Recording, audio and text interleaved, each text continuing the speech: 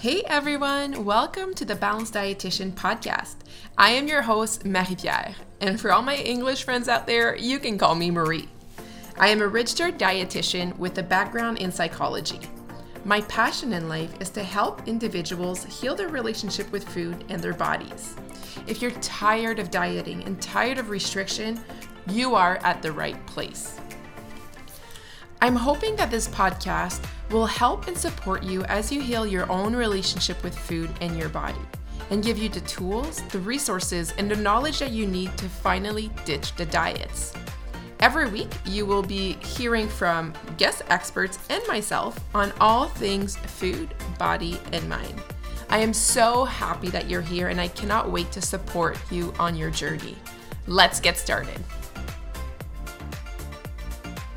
Hello. Welcome back to the Balanced Dietitian podcast. This is your host, Marie-Pierre or Marie, and I'm so pumped that you are here with me today. It's so nice to be able to connect. And today we have a topic that I really love. We're going to be talking about the eating spectrum and how do we move along it? What are the different categories? Where can we find ourselves on this spectrum? Because I do really believe that eating is not like black and white, right? We don't have these like straight categories of where we fit in. It is a spectrum that we can move along. And the culture that we're in pushes us a little further on the spectrum. And we're going to talk about that today. But before I get into the podcast episode topic, I have an ask for you as we begin this podcast. And the ask will be to review the podcast. If you have been listening to it, if you have been enjoying it, if you're getting value out of it, I would love to get a rating, a review from you, especially on the Apple Podcast, if that's where you listen to. Unfortunately, we are all victims to the algorithm. That's such a intense word to say, but the algorithm really helps us, right? And the more that we get ratings and review, the more that they're actually going to push our podcast so more people can hear it. So I'm really big on wanting to dismantle diet culture, and this happens when these types of podcasts are being pushed so more people can hear that dieting is not the only way, that there's actually a way that we get to opt out. But we got to be able to share these messages. So if you can take a moment of your time, 60 seconds, to go on your app, go to the show, scroll down, leave me a review, leave me a 5-star rating, it would be so wonderful. And I would appreciate you so much. I do read all of the reviews on the podcast. And yeah, I just really appreciate. I love to be able to host this podcast, deliver free content to you, and I would just love to hear your thoughts about it if you have been enjoying it. All right, that was my ask of the day. Now, let's get into this podcast episode.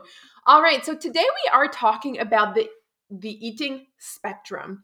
I love to talk about this because I think oftentimes we think about you're either, an intuitive eater or like a healthy eater, or like you have a healthy relationship with food, or you have an eating disorder.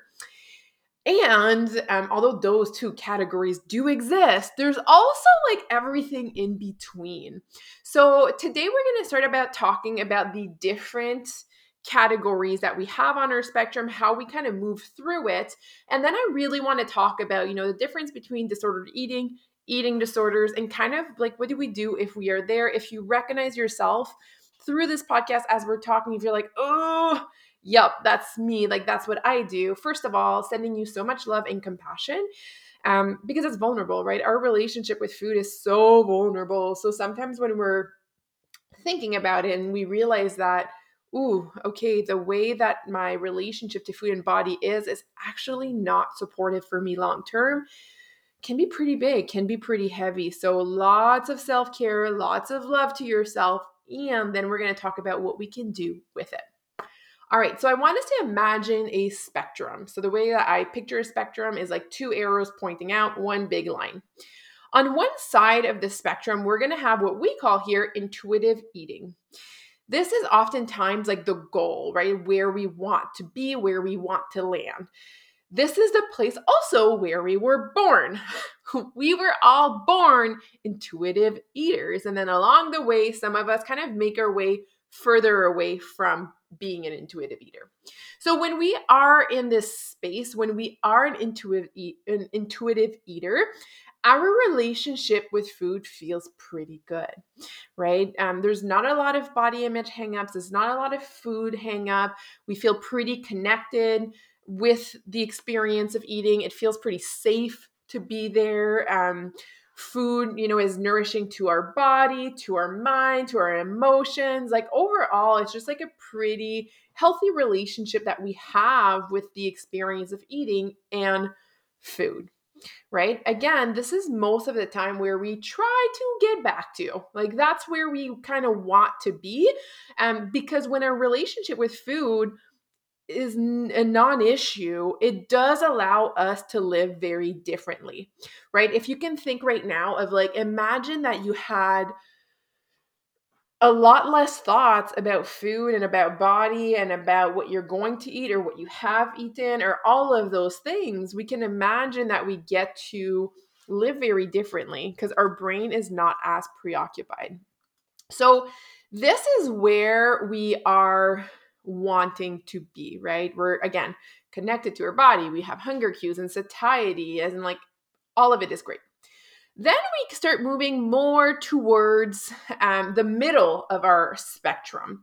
And this is where we are going to find disordered eating. And this is where, in my experience, in my belief, I don't have data to support this, but I think I'm right, that most people are actually there, right? Like most people in 2023 in diet culture don't really have a healthy relationship with food. We're most likely in that disordered eating vibe, right? And this is just a consequence of having been brought up in diet culture, having been brought up feeling like our bodies are issues and that it's our role to change our bodies, and being brought up being told that some foods are healthy and unhealthy and you should eat this and not that, and all of the diet industry behind it, right? So disordered eating to me also equates dieting. Dieting is a type of disordered eating, right? It changes the relationship that we have with food. It elevates the emotional load that we have in relationship with food. Dieting is definitely a big part of disordered eating. Now, we can know that with dieting, there can be some nuances in the intensity, right? Like when we think again of our spectrum, we have some dieters that may have very like low consequences with their disordered eating patterns, right? Not no consequences. There are still consequences, but maybe low. Like it's not maybe as impactful, and maybe they don't necessarily feel the need to heal their relationship with food because they don't really believe that their current relationship with food is necessarily like hurting them, right? But then as we move along, we have some dieters that are like chronic dieters, have been dieted for so many years, or on and off, or yo-yo, like the binge restrict cycle, like kind of always being stuck in these cycles. And then we start seeing that it gets more and more impactful, and it has bigger consequences the more that we move through the spectrum, right? So some things that we can think about in the disordered eating category is that we may have a very difficult time listening to our body's cues, right? And that can be because we've spent years ignoring our cues. So it can feel like we like our cues are either offline, or maybe we have lack of trust with ourselves. Like we don't believe that we are trustworthy. And same thing with fullness, right? Like if we've ignored our fullness for a really long time, it can be really, really hard to connect with the satiety too. We see in this is like in and out of different trends, right? Like always jumping on the new wagon, like doing keto and paleo and cutting out foods, or cutting out amounts of calories that we eat in a day, or even like intermittent fasting, like not eating. Like how disordered is this? Like I still can't believe that this is a thing in 2023, that people actually stop eating. Like, do we not understand that our body needs food? Our body is so expensive to keep alive. Please, please, please feed our body. Like, we need it. So it can be a lot of rules around food, right? So any type of food rules that we have that can then generate some negative emotion if the rule is broken, right? So a lot of guilt, a lot of shame, but it can even lead to that piece of like all or nothing mindset of like, if I break the rule, then I may have a binge where I'm like, F this, I'm going to go like all in all of the way. When we have disordered eating, we start seeing that our relationship with food and with our body also start interfering with our quality of life, right? So our friends or like any social event, like maybe with intimacy, it can be even with our work, with our hobby, because it starts taking like too much space in our brain that it starts to impact the way that we get to live. And then the connections that we have too with folks, right? It is much harder to connect with people when we are kind of stuck in the disordered eating patterns, right? And we can also see things like isolation starts to be present, right? Like we don't go to family events, or if we go, we bring our own food because we can't eat what everybody else is eating. Or maybe it's, avoiding going to restaurant with friends, or avoiding any type of food related event, right? We see this often with folks who have some type of disordered eating patterns. Right. So we can also start seeing that we become more rigid, less flexible with our food choices.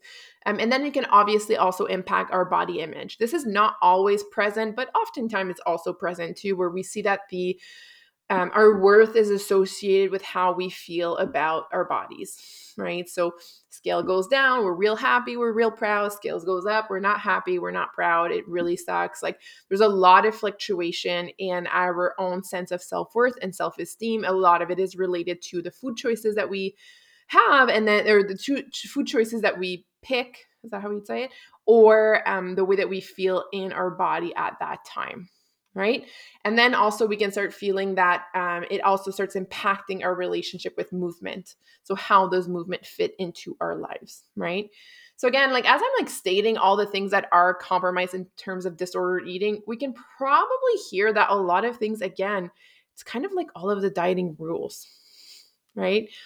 All of the dieting rules that are promoting restriction, promoting like you need to control and track and over exercise or compensate or earn, any of these things are disordered. And period. Mic drop. This is all disordered behaviors. And again, on the spectrum, we can get from mildly disordered to very disordered, right? And all of it for me, I think one of the biggest, like the way that I see it move along the spectrum is two things. One, how much does it impact your quality of life? The more that it impacts your quality of life, the more severe that it is. And how does it impact your health? Right? So if our body starts to feel unsafe, again, it becomes very, very important. And then we get to the last category, which is eating disorders. Now, I always see, and that's the way that we tend to present it when we do presentations for like trainings for medical clinics or other healthcare providers, is that there is kind of this line that then it becomes an eating disorder. And the reason that there's more of a strict line before becoming an eating disorder is that eating disorders are mental illnesses that can be diagnosed. So there are certain criteria to diagnose an eating disorder.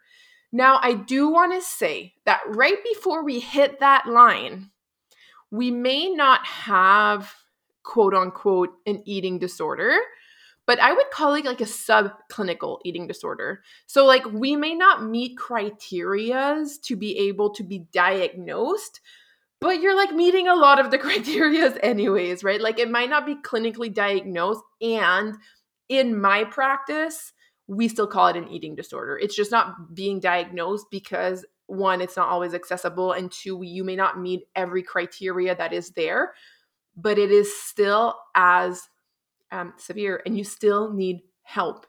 Right? So subclinical eating disorder is like right before that line, before we can get a diagnosis.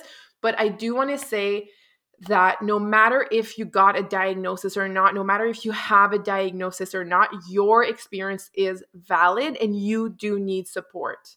You do need help. If your relationship with food and your body is interfering with your life and with your health, you do need help, no matter if we have a diagnosis or not. I really hope I can like drill this down, because I think one of the big things that happens with eating disorder care is that Either people don't get diagnosed and then don't get the care that they need, and then they do develop a full-on eating disorder, and or they just kind of stay stuck in that subclinical eating disorder for years and years and years and years and years because they're never getting diagnosed and then therefore not getting the help they need, right? So no matter where you are on this spectrum, if your relationship with food is impacting your quality of life and your health, please get support, because it doesn't have to be that way, right? Like, we can get to a place where our relationship with food and body actually empowers us. And that's the goal. That's the goal. That's what we want to work through, right? Okay, but then we get to clinical eating disorders, which is really at the end of that spectrum. Something I do want to say here is that 25 to 35% of people who start dieting, so who get into the like disordered eating umbrella zone, umbrella zone. You guys can't see me because this is a podcast, obviously, but like I'm like moving my hands so much today to try to explain these concepts. But basically, anyone who has engaged in dieting, 25 to 35% of those folks will develop an eating disorder. So it is a very, very, very slippery slope, right? Which for me, as a provider who helps people with eating disorder, who specializes in eating disorder treatment, this is why I am so, not just why, there's so many reasons why I'm against diet culture, but this is one of the main reasons why I'm so against dieting. Because it is a huge risk factor for developing an eating disorder. 25 to 35% of people who start engaging in diets will develop an eating disorder. And an eating disorder is a chronic mental illness.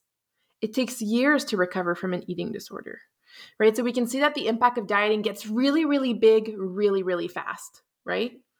Okay, now I'm going on tangents. Let's get back to eating disorder.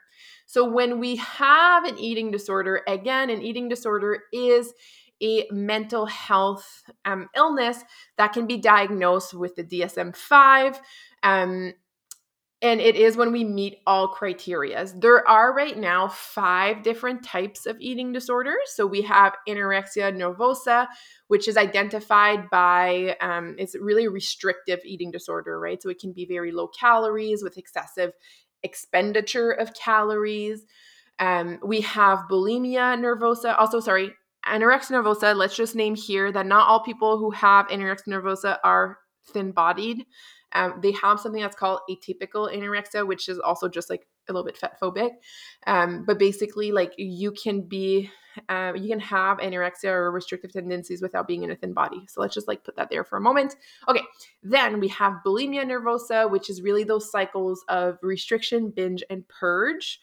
Then we have binge eating disorder, which is more of a when we have binge eating episodes happening oftentimes, frequently over 3 months. Well, I don't know the actual, I do know, but I'm not going to tell you the actual criteria of diagnosis. Then we have ARFID, which is avoidant restrictive food intake disorder, which it's really interesting at my practice, at the Balance practice, we have started to see quite a lot of our clients with ARFID. I think it's something that is being more recognized now in the medical system too. So it's starting to be a little bit easier to get diagnosed with that. So this is again a restrictive type of eating disorder that have less to do, like it's not anorexia, it has less to do with body image. There can still be some body image concern, but it's not the primary driver. It typically will be more around, either like not interested in food, or like it's a texture, or just like that piece of like quote unquote picky eating, right? When there's maybe more like sensory things happening there too. But it's not really around the body piece. And then we have other specified feeding eating disorders. So this is more of an umbrella term of like if you don't fall into any of the other categories, but it is deemed that you do have an eating disorder, then you kind of fall into like OSFED, which is equally as severe as all the other eating disorders, right? Like all of them are severe. There is no hierarchy in our eating disorders. They are all as severe and they all require help. Right? So that's when we see we have an eating disorder. It's again, those type of criteria that we have to be able to diagnose someone who has an eating disorder. So when we think about this spectrum here that we go from like intuitive eating to disordered eating to eating disorder, again, we call it a spectrum because we can move through it. Um, our goal is to stay in this piece of intuitive eating, right? Not engaging in diet culture, really healing that relationship with food and body before it becomes an eating disorder. If it is an eating disorder, if you are someone who has an eating disorder, then it's going through the recovery process to make sure that we can heal our relationship with food and with our body. So now that we've kind of talked about the three different categories, I want to talk a little bit about the impact, right, of all categories and what do we do if we have identified ourselves in that particular category. So we'll start again from one end to the next. So we'll start with intuitive eating.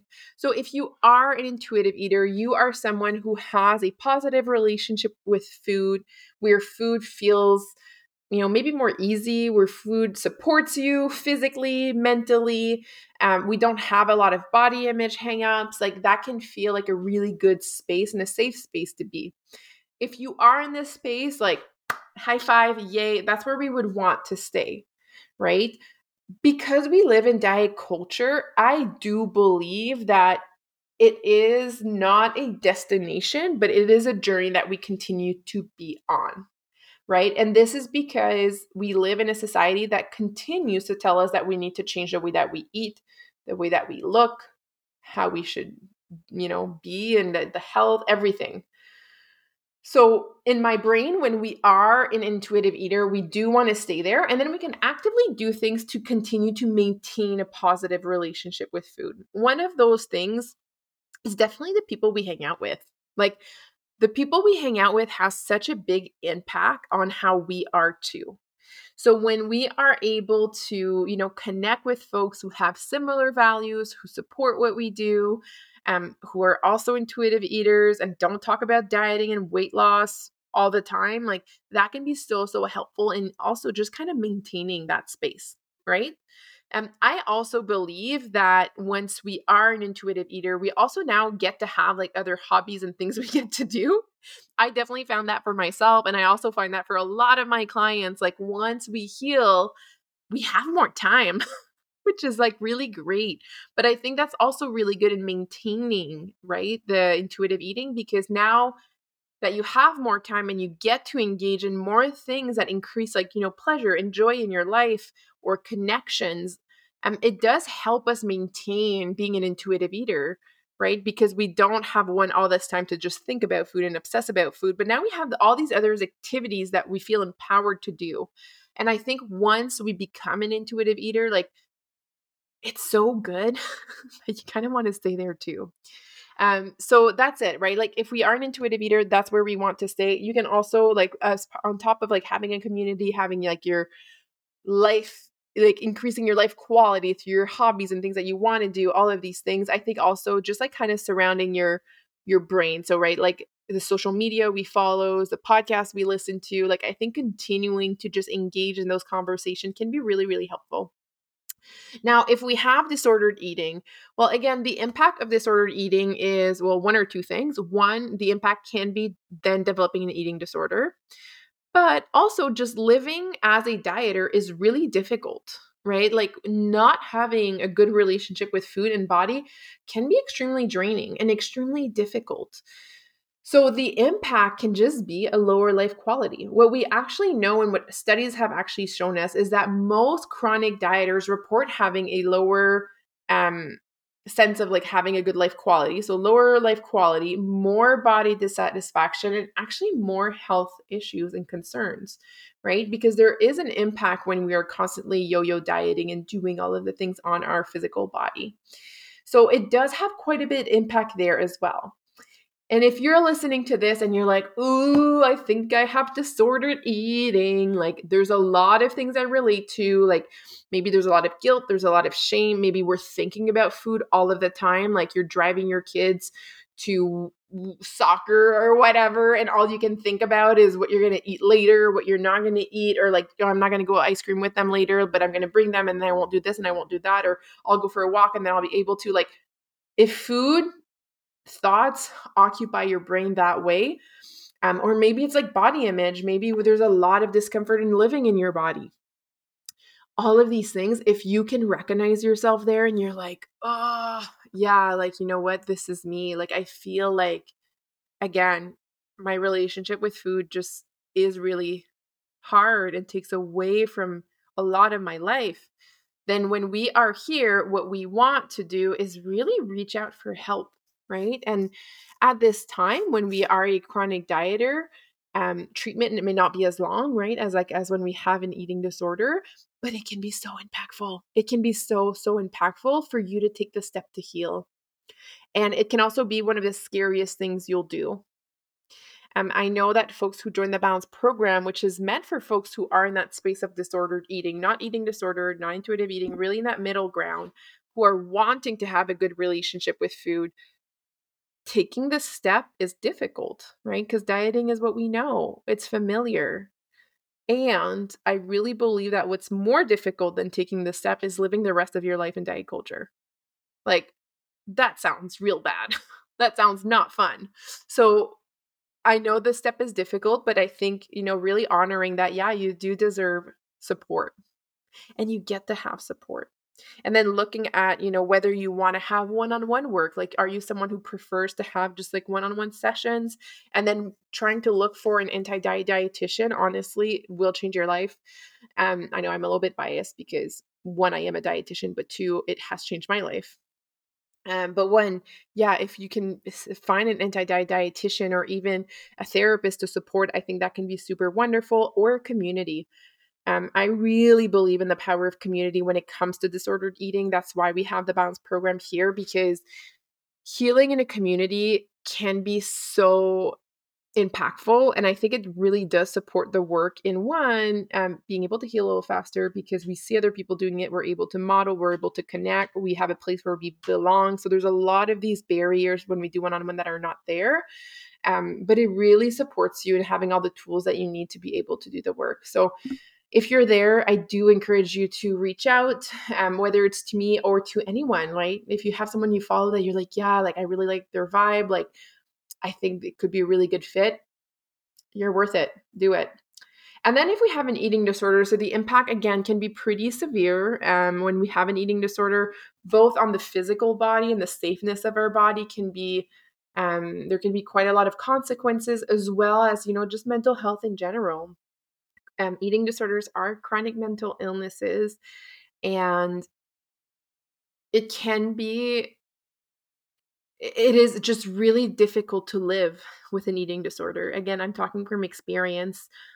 It's hard. It's really, really, really, really, really difficult. And recovery is hella scary. Like, it is so scary to think about wanting to recover.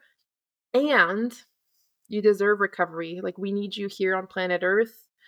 We need you here with us. We need you to go through the recovery when you're ready, or when you're not ready, but you kind of want to. There's always like those pieces of us pulling in different directions, of like the ED being like, no, thank you. I will stay here forever.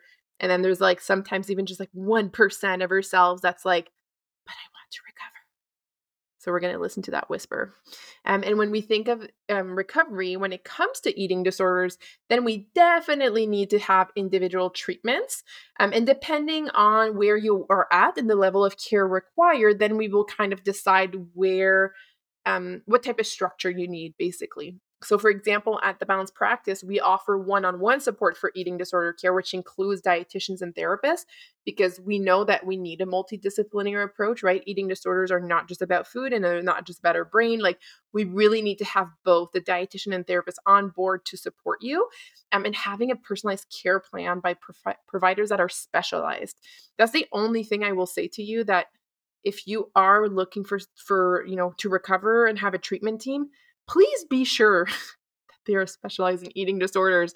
It is my biggest pet peeve when folks are not, and maybe they pretend to be, or maybe they just don't know that they're not specialized, because I don't know. But that would be the first thing, right? Like, make sure your team is specialized in eating disorder care, because that is important more than anything else. And then depending again on your level of care, then we may add different things. So at the Balance Practice, we would add in our eating disorder program, which is really a more structured way to recover. That includes family support, meal support, group therapy, all care coordination, like really giving you all the tools that you require to recover. And yeah, depending on where you're at, that's what it would be. The one thing I will say, if you have an eating disorder or even disordered eating, one, prevention is always the best medicine, right? Like that's always the first thing, like wherever you are, if we can prevent from getting or continuing down the spectrum, that's great. And if not, the sooner we can get help, the better. The sooner we can get help, the sooner we can start working towards recovery, we can start breaking the different patterns that we have, the better for our treatment outcome. All right, my friends. So this was a lot today where we talked about the eating spectrum and where we're at. And I just want to say again, no matter where you are at on the spectrum, really taking a moment today, even maybe just to reflect on where do you think you are and where do you want to be and how would that look like for you, right? We all get to be empowered in our care and choose. You get to have a choice of where you want to be. But I think it starts by like really asking yourselves those hard questions of like, where do I want to be? Where am I now? What would it look like for me? And what are the barriers maybe for me to change? And can I get support to get me through those barriers? Right? On that note, my friend, I hope that you enjoyed this podcast. If you are looking for support, the Balance Practice is always so happy to help. We can help folks across Ontario. If you're not in Ontario, but you do want help, send me a DM on Instagram. I know quite a lot of people in this field, so I'll be really, really happy to refer you out to other folks. So please don't hesitate to send me a DM on Instagram if you're looking for support, but you're not in Ontario. And yeah, I'd be really, really happy to help because you getting help is what we want. All right, my friend, I hope that you enjoyed this podcast episode. And before we go today, I do want to tell you about our low-cost workshop that is coming up in July. So every month, the Balance Practice is offering low-cost workshops around topics that are around eating disorder care, our relationship with food, relationship with our body. And this month, we are talking about communication, right? We know that it takes a village to be able to support our recovery and support ourselves. And just in general, like we are not islands. We need our people. We need our tribe with us. So in this workshop, we're going to talk about how to communicate effectively. And I think this is a really important one because communication can be a really tough thing, especially if we have an eating disorder. So if you are interested in learning more about communication, you can join us in our low-cost workshop. It is $10 per person or free if you are an active client of the Balance Practice. And you can sign up by going to thebalancepractice.com/LC workshop. The link will also be in show notes for you. On that note, my friend, I will catch you next week in the next episode.